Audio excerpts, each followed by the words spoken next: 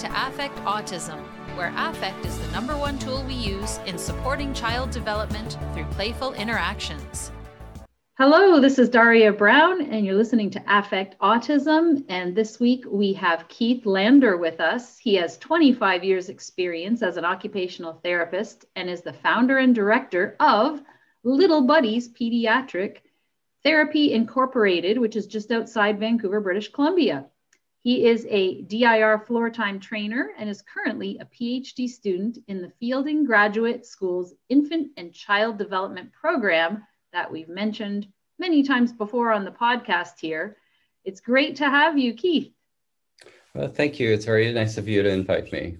The reason we are talking today is because I was going through my website, looking at old blogs, and this was an old blog I had about my visit to the Floor Time Center where Jake Greenspan gave me 10 great takeaways. And number 1 was emotional regulation is as or more important than sensory integration.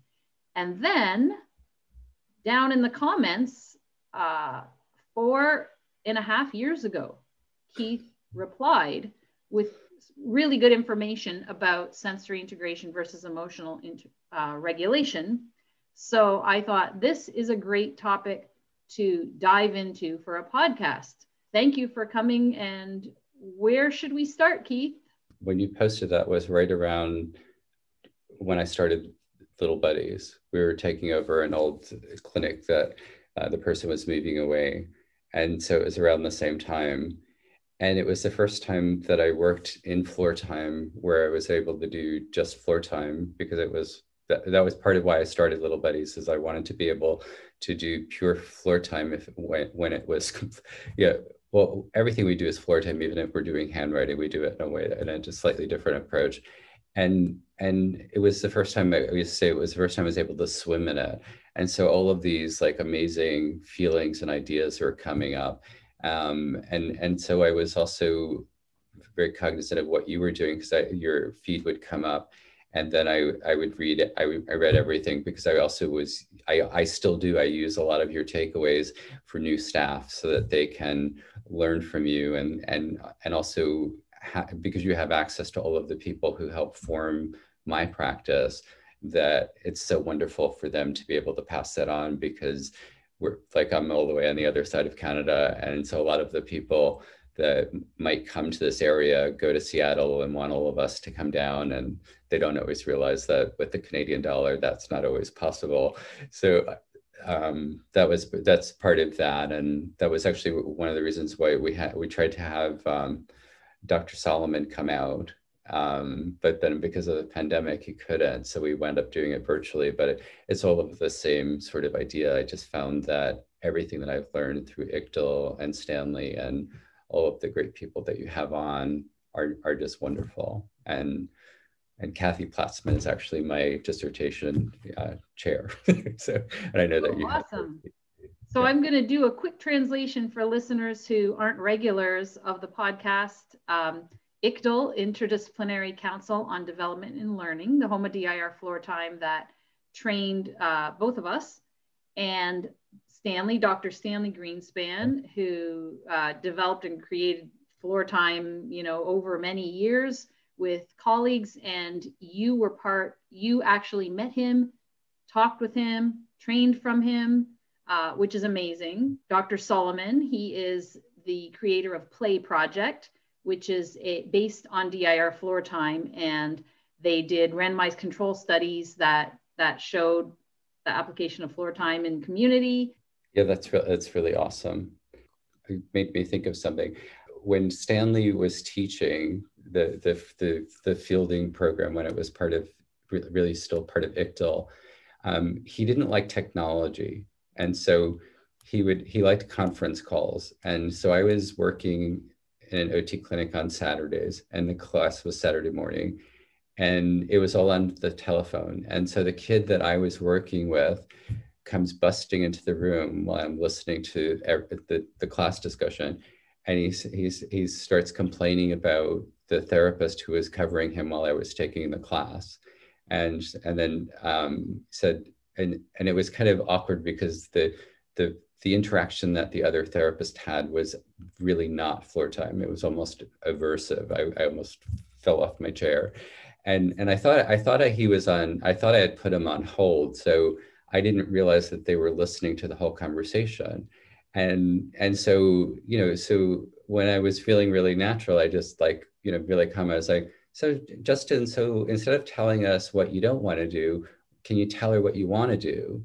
And he's like, yeah, because like it was this whole litany of, and literally the therapist is sounding like another child. Well, she didn't want to do this, and she didn't want to do that, and he didn't want to do this, and I was like, oh my gosh, this is crazy. but I was able to just kind of do that, and so he said, yeah, I want to do this, and she goes, oh, that would be great, and I was like, plus I thought, oh my gosh, how hard was that, right? But so when I focused back on the phone call, I realized that they've been listening to me the whole time.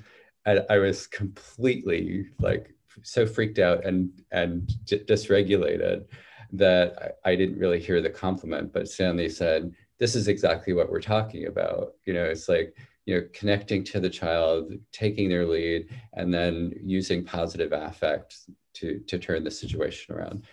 And and then Ira, who is co-leading the class, said it to me like Dr. Ira Glavinsky, who's been on our podcast before. Yes, yeah. It's listening to your podcast is like for me going home to ICDL, and he said, I'll never forget that you said that. It was so powerful, and like now that I'm sensorially regulated and I was able to hear it, and plus like Ira's like such a hero to me, that for him to say that to me made me feel really like I was going in the right direction. But it's just putting that part together, that it was like, oh my gosh, if I can stay in the moment and stay calm, is that because it was kind of my experience was mirroring what Justin's was in a way, because I was completely dysregulated, that I don't think I was in my best learning state. Right. And he was having the same thing, but it was such a powerful story for me, because I thought, because I used that a lot with kids, and some of the therapists would say, yeah, but you have to, and you have to, well, he can't expect to do that. I'm like, he's a kid, like, and he has really polite parents. I'm sure he'll learn how to be polite by the time he's 18 years old. I'm sure it'll happen. And it was so powerful for them to say, yes, that's what you should be doing, and keep doing that, even if someone else is saying it doesn't matter, and you're just coddling the child, or you're not teaching them anything, because it is teaching them something, and it's saying, I'm going to mirror your emotional state and take it as something that's meaningful, even if it's not a pleasant experience for me. Because no one really, we wake up in the morning and we don't say, oh gosh, I really hope that kid comes in and complains about everything and is kind of whiny and uses that voice that they use to make sure that we're paying attention. No one wakes up saying, oh gosh, I really hope that happens. But when you do connect with that allows him to come back down and say, oh my gosh, somebody understands what I'm feeling, or is kind of getting it, even if we're not completely getting it. And that allows them to just kind of reprogram, move away from fight or flight, and be present with you, and kind of show us in many ways their better selves, because they're not fearful of what's going to happen next. And it's really awesome. It's like for me, we have a new batch of therapists that have come on, and they probably will listen to this and say, oh yeah, he's talking about us. But it's always like this, coming from that perspective, it's really like, especially when they're new out of school, and there's a lot of skepticism about the sensory processing, sensory integration. I just use the word sensory processing instead of sensory integration, because they can't argue that exists, because we all do it, right? But for them to make that leap, especially when some of them worked as BIs before they became OTs. BI, behavior intervention. Interventionists, yes, sorry.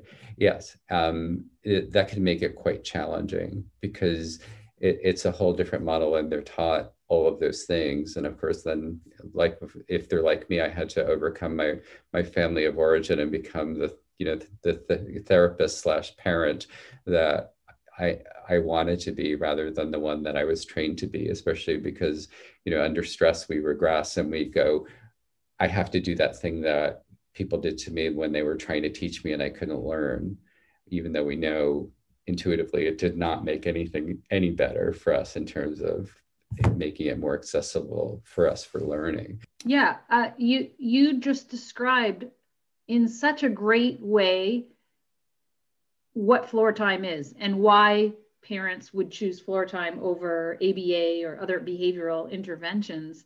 In the same way that you felt like you're on the right track from hearing Dr. Glavinsky and Dr. Greenspan's feedback to you, I feel the same way every time I do a podcast with DIR, Developmental Individual Differences Relationship-Based Model trainers, because I'm a parent.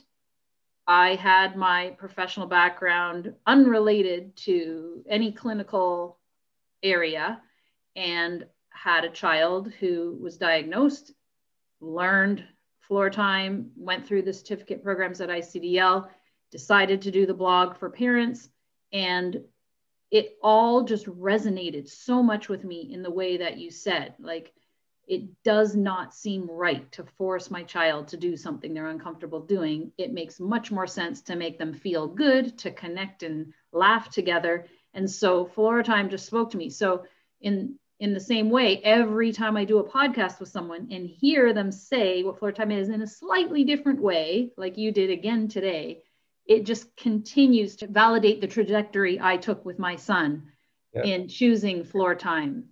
You know that it's the right thing for the kid, and you're in terms of their developmental trajectory. It's like, I've been doing this long enough to know that it's going to keep going in that direction, and it's going to get as high as it can get, and that's all we can hope for, rather than you're not meeting a bar that somebody else tells me I'm supposed to meet. And I have had parents in the past who, like, especially I was a younger therapist too, and would tell me, no, I want you to do it like this. And I would try to drill the skill with them, and the kid would look at me like, oh my gosh, I thought you were my friend. And, and it would break my heart.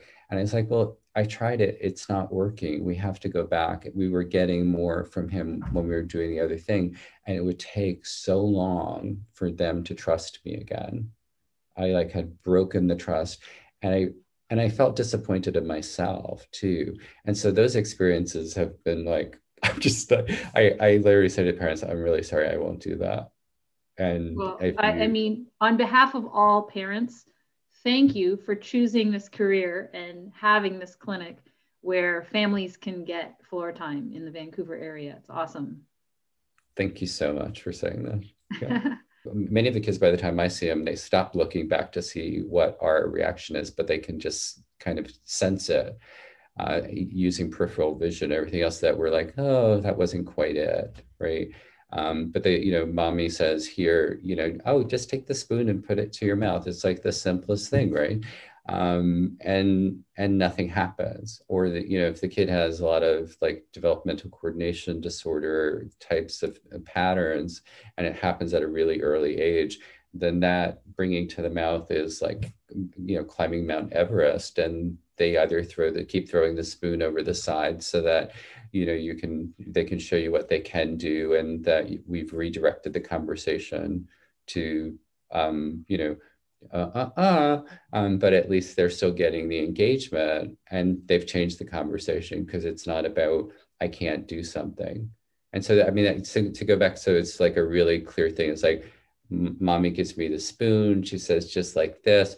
Mommy lets go of my hand, says, do it again, nothing. And then of course, mom, without, rightly so, has this moment of like, oh my gosh, there's something wrong here. And then the kid looks back and is like, oh my gosh, I disappointed mommy. I scared mommy. And that, and then that kind of ping always makes that worse, because that kind of, the sensory part is not, they're not connected to their body and the part of their brain that is involved with motor planning, it's almost as if the bridge is out between their body and that part of their brain. And so they know, and then they're like, and that in some ways that gap becomes bigger and bigger, at least in terms of their perception, because their fear that it's going to happen again is actually making it more likely to happen again. When you contacted me, I had to go back and read the comment I made. And sometimes I read something that I wrote, like, and I go, oh my gosh, that's actually really good. Well, let's define sensory integration, and let's define emotional regulation first, and then talk about them together. Sure. Yeah. And I don't know if I'm going to quite, I'll talk about the integration of your senses, because I think in that way it's less foreign. Mm-hmm.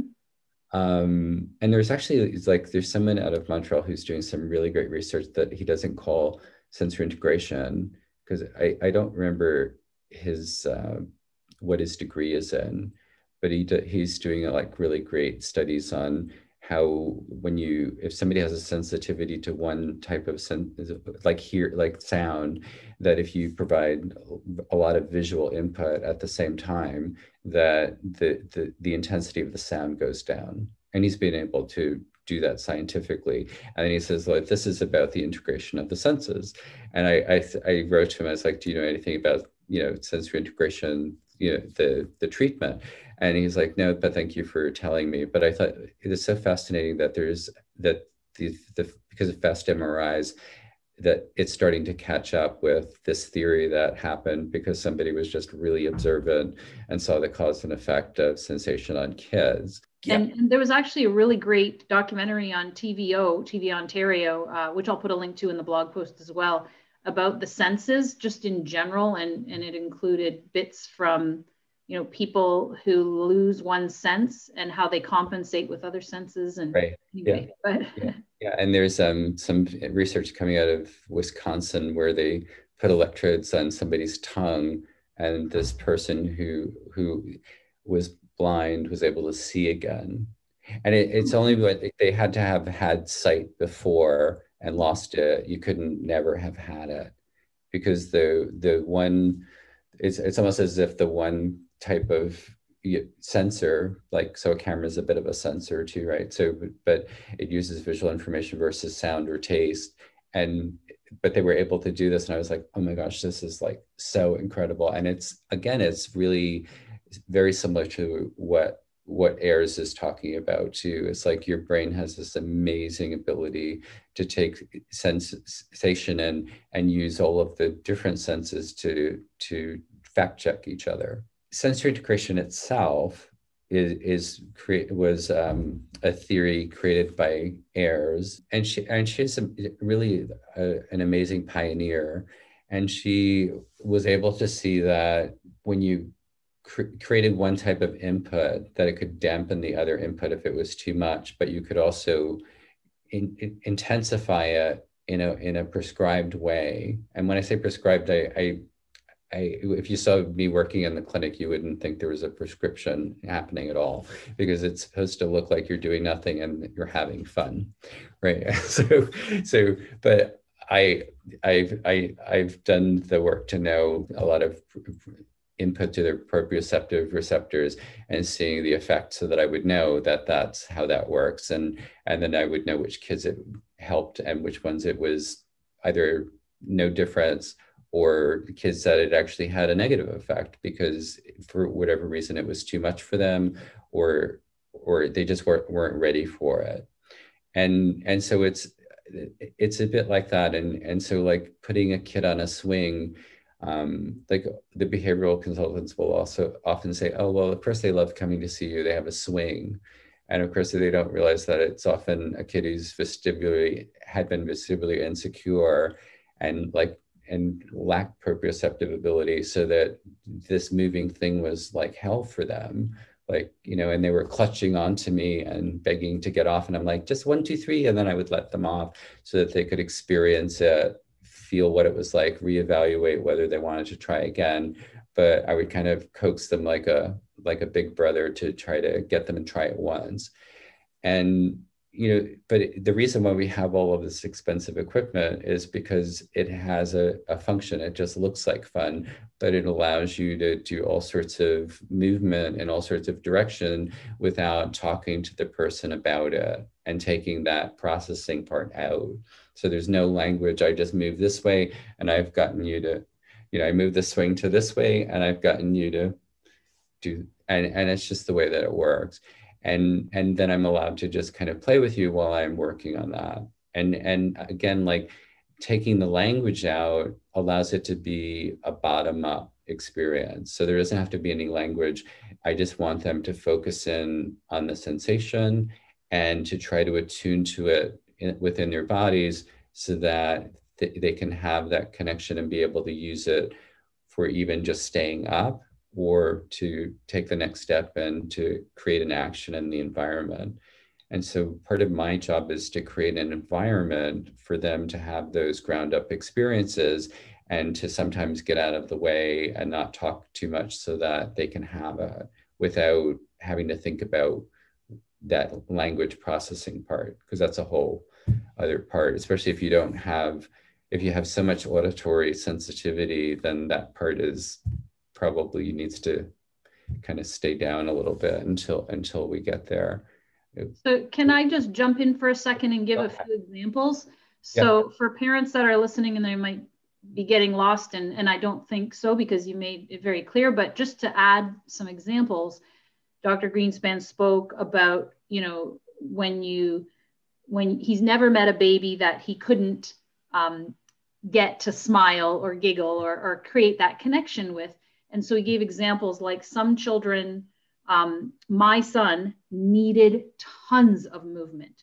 So this was before I had any idea that anything wasn't neurotypical. I had no idea. I just knew, oh my goodness, this little guy, he's really in need of movement. So I would have to go, woo, woo, woo, woo, woo, and dance and move him. And then he'd be happy as can be. I have videos of dad throwing him up in the air and catching him and him laughing his head off, going upside down and up, laughing his head off. And other children, if you even move them a tiny bit from where they're sitting, they cling to that ground like they are stuck there like a harsh magnet. And if you try and move them, if you pick them up and go, woo, and grandpa comes over, and the stereotypical grandpa that wants to play and throw the kid in the air, and they scream their head off because they're so sensitive to movement. And that's vestibular stuff that you were talking about. Right. Yeah. Yeah. And I worked with a kid who, when I met him, he was under 3. And I still know the family. He's now has graduated from a very prestigious engineering school in New York, which is very cool. He did really well. But mom called me one day and said, oh my gosh, he hugged me today and I'm waiting for and then he did something cool. She's like, no, he hugged me. And I was like, okay. She goes, he's never hugged me before. He wouldn't let me touch him. He was so tactile sensitive. He wouldn't let her touch him. And she just was bawling her eyes out on the phone. And I was like, it's okay. They're happy tears. I'm okay with that. And I was so happy she shared it. But we had done Wilbarger brushing technique with him, and it was quite effective. And it's interesting because when I attune to them, and this is important for parents too, because when you can tune into and start to help them feel better about something, the kid knew it was me who was involved with that I taught his mom how, and he saw it and saw me, because and so they just know that you're making them feel better, as well as I think one of the other things that, I don't know if it was Stanley who coined it, or I think quite a few people have said it, is that every child wants to please their mother, right? And I think every child wants to please an adult too. So when they come into the room, if they're throwing something at me, I'm like, oh my gosh, you are really struggling inside that you're doing that to me, because I know you really want people to like you, even if that's not part of the conversation, even if they're not really verbal. It's this, it's this part of you. It's before it even reaches the frontal cortex. It's just all of that. The emotional center is saying, no, actually, I want to do that, or I want you to think I have a capacity to do something. So sure, I'm throwing something, and when I throw something, I don't have to worry about the fact that you might ask me to do something or any of that, all of those. But I've shown you that I'm powerful and I'm strong and that I can do something. And I've prevented you from showing me that I can't do something. And guess what? I already know that. So I don't really need you to do that. Okay, I need to pause right there, because on this day that we're recording, it is anti-bullying day. And my son was told to wear pink to school. So I thought, I'm going to wear my pink sweater. And what you just said really is what's going on with so many bullies. And anti-bullying day, I think, is so misunderstood in a lot of ways, because it ends up being, let's make those bullies evil, and let's talk about how to be kind to each other, and let's teach kindness. When really, if we think about what's going on with the bully, it's not that we're condoning that kid. It's okay to throw the chair across the room. Of course it's not. But what we're saying is there's a reason why they did that. And something's going on inside of them. And don't we want to be empathetic and help prevent bullies from being created in the first place? So there's no need to be a bully. Absolutely. Yep. And I think that and there is a bit of a genetic code with some of this. So if you have a kid who's been completely dysregulated since they were, and they handled it in this way, there's usually a parent with the same sensory system who and was taught to do that, and no one reached out to them. So in some ways you're stopping, like, well, it really is multi-generational trauma, isn't it? Like it's not just that you're stopping multi-generational bullying. It's like they all have trauma, and we don't really know what it is. And some of it doesn't make us as sympathetic as a different one might, or a different example might. But it's there. And in some ways, like it's certainly impacting the community and our society. So in some ways, that if you can't do it for any other reason, that's an important reason to reach out and try to figure it out. You know? So when we're talking about sensory integration, and you're really wanting to give a child the experience of these senses in a mild, gentle way, so they get used to different senses. And as their body and nervous system develops, the senses all kind of come together, is the way I understand it. I read a paper once that said that moms are fine-tuned to copy their children. Like, so when your child is first born, especially in those like first 5 months, if you introduce all of the faces before they do the faces, sometimes it doesn't work so well. It works with maybe 5% of the kids, but 95% of the kids will not like it because it's too overwhelming for them. So we very naturally copy their faces. And the interesting thing about that is that that's how, you know, your mirror neurons come online, and how you feel, and you feel that attunement with the kid feels attuned to you. Look, I did that, and now mommy did it too. I did that, and mommy did that. And then they start to recognize that, oh, that's the same as what I'm doing. And then later they differentiate from you. But often when the kids get to a certain age, it's like, okay, now I have to teach you because you don't know all this stuff. And you, in some ways, like I would tell the parents, like, just go back and mirror your child more rather than do that. And so if you put on music and they make a movement, do the same movement and copy them when they're dancing, and you'll start some of that. And what that's about too is like just getting them attuned to that kind of ground up experience, rather than, here, I've shown you my idea through my movement, now copy me. Because it's still copy me, right? And there's still a demand, and so when we're thinking about a child who has a reaction to a sensation that is unpleasant, you can like you can be, the one extreme is like the person who just cries and can't get off the floor because they don't understand why the child is doing that. And then there's the other side that's, oh, just push them through it. It'll be better. Don't worry about it.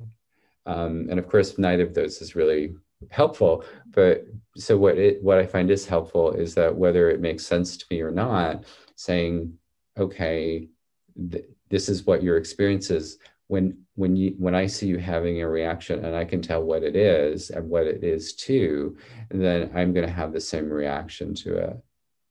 And yesterday there is we have all of these air filters around now with UV lights and everything to try to keep everything as safe as possible during the pandemic.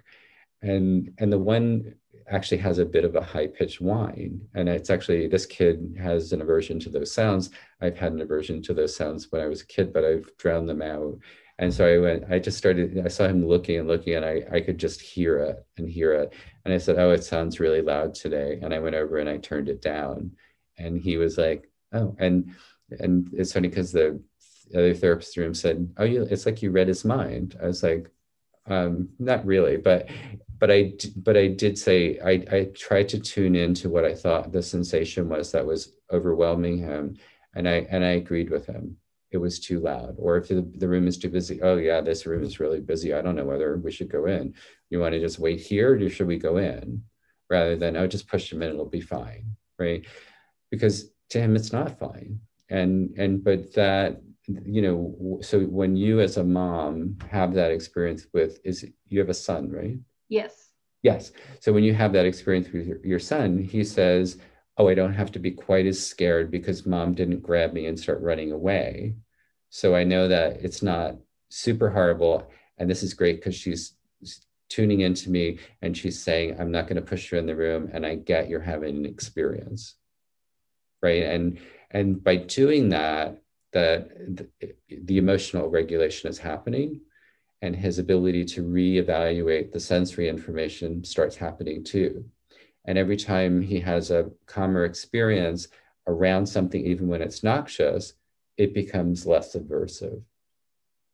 Because that emotional part that says, oh my gosh, this is anxious or fearful, that it kind of calms down and it is less likely that you're going to hit that fight or flight level. It's almost like you're kind of, so when mommy says, oh, I see it too, if nothing else, it at least stays the same. It doesn't go up.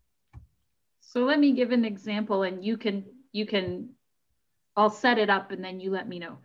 So although my son is a huge sensation seeker, so he loves hearing loud, funny noises. Like if a fire alarm goes off, he's not even slightly fazed. He'll just be like, oh, a new sound. Other kids will be like, what's that loud noise? No, he takes it in. He needs to constantly move. He's always restless. But he has some tactile sensitivities. So if they wanted him to finger paint or touch gooey stuff, or if he gets paint on his hands, he's like, get it off, And he doesn't like it. So what they'll do is they'll have him experiment with, gooey, ooey, gooey stuff at school. And let's say, I'll just give the example because I'm not at school with me.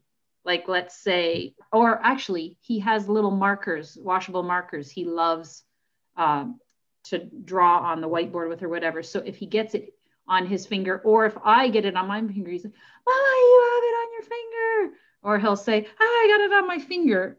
What we're talking about is there's the sensory overload going into fight or flight. And I'm saying, ew, that's yucky. Oh, and I'm kind of acknowledging what he's doing. That's the co-regulation piece and emotionally regulating with him. And then maybe make a game out of it of some kind, or I could be, if he's really stressed out, let's wipe that off. Okay, let's wipe it off. Let's try again. I'm gonna touch it. Ew, yuck. And make it fun. That's a great way to go. I think so with your son with the whiteboard, because I'm just kind of launching, so I'm not saying, I'm saying it's great, and so I think what you might try is like get some baby wipes or something and have them ready and just say, I know you don't like stuff on your hands, and I don't like, or even just say, neither of us likes it.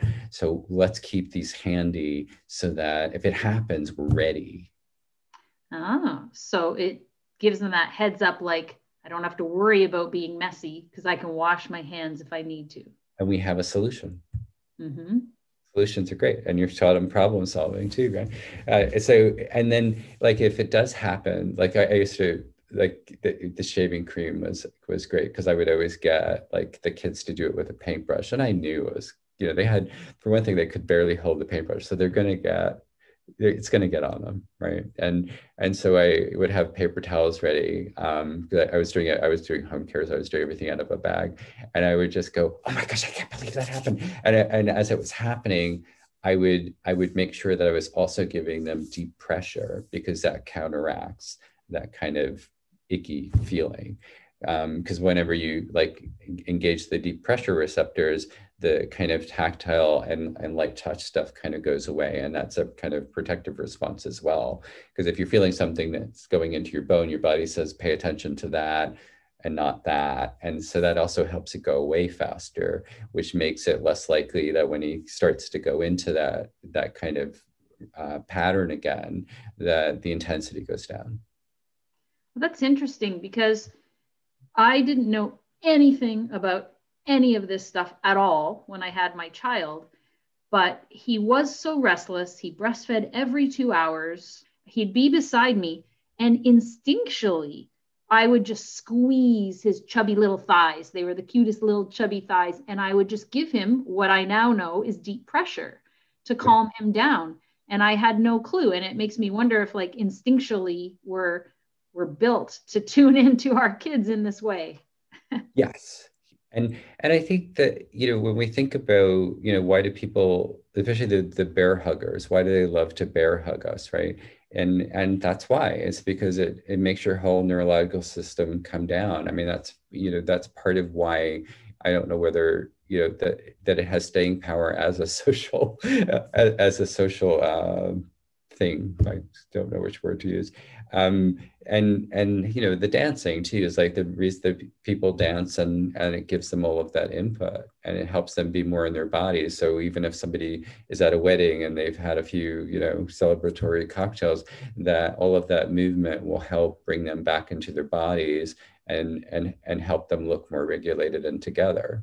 And I think that you're the type of parent that I love when they say, oh, I had this too, because I'm like, this is fantastic, because you're going to get this at a level that's deeper than a parent who just has a completely typical sensory system.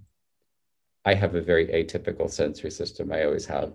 Now that I just assumed that I had a normal sensory system, or I guess normal is not the right word anymore, because we now know that there's huge variation. Yeah, but I know that I've never liked spinning. Like, I cannot go on rides. I cannot spin. My son is not the same in that way. He goes on every roller coaster, loves it, all that kind of movement. But I never thought about it much. But yeah, I guess I do have certain sensory things. And that's one of the first things that when people are new to floor time and become therapists, is that you have to fill out your own sensory processing checklist, just so you can understand what it's all about. And, there's very few people that like picky wool sweaters, for an example. And if there's a stick in your sock and you're walking and you feel this thing poking in your sock, most people can't stand that. So when you give examples like that, people are like, oh, okay, well, that's how our kids feel all the time with their senses. So there's some recent research that says that when we're getting ready to initiate an action or a motor plan, that our sensory systems change their state, right? And so this is all done through fast MRIs. They change their state, and therefore they're getting front loaded for the action, right?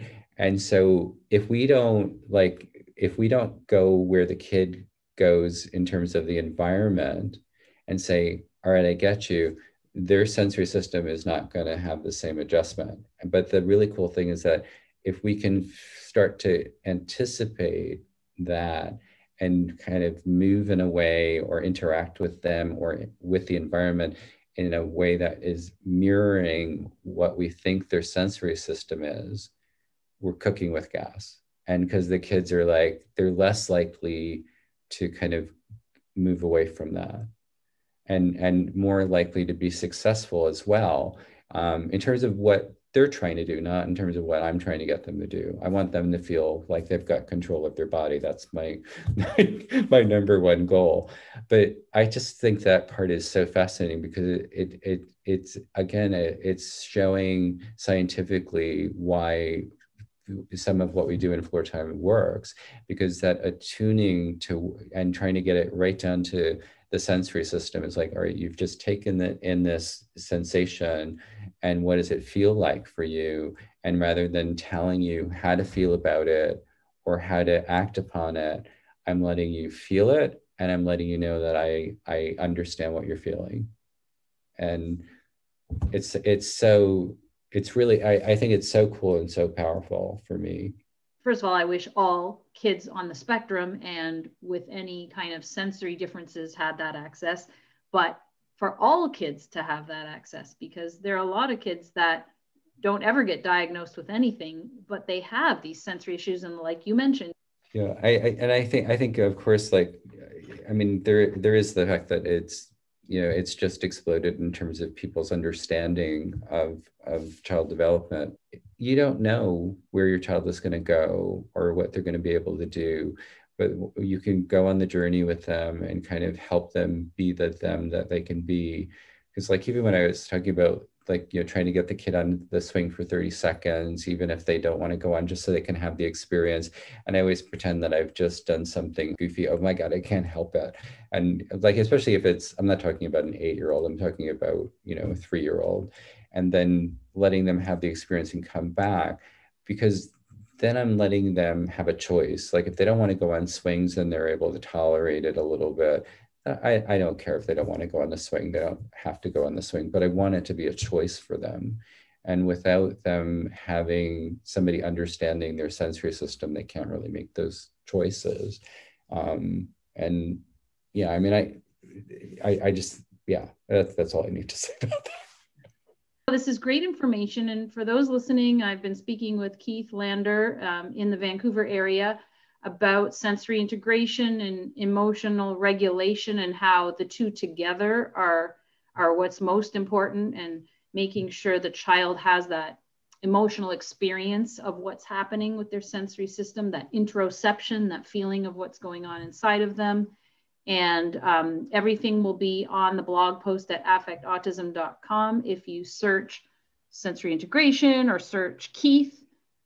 Well, thank you so much for having me. I really appreciate it. If you're a caregiver looking to implement your own floor time approach, please check the ICDL parent website at the Interdisciplinary Council on Development and Learning for a virtual floor time consultation or for the weekly parent support meetings. We aim to help you implement your program at home using the Developmental Individual Differences Relationship-Based Model, or DIR, taking into account your child's developmental level, their individual differences, and using your relationship with them to help promote and support their development. Until next time, here's to affecting autism through playful interactions.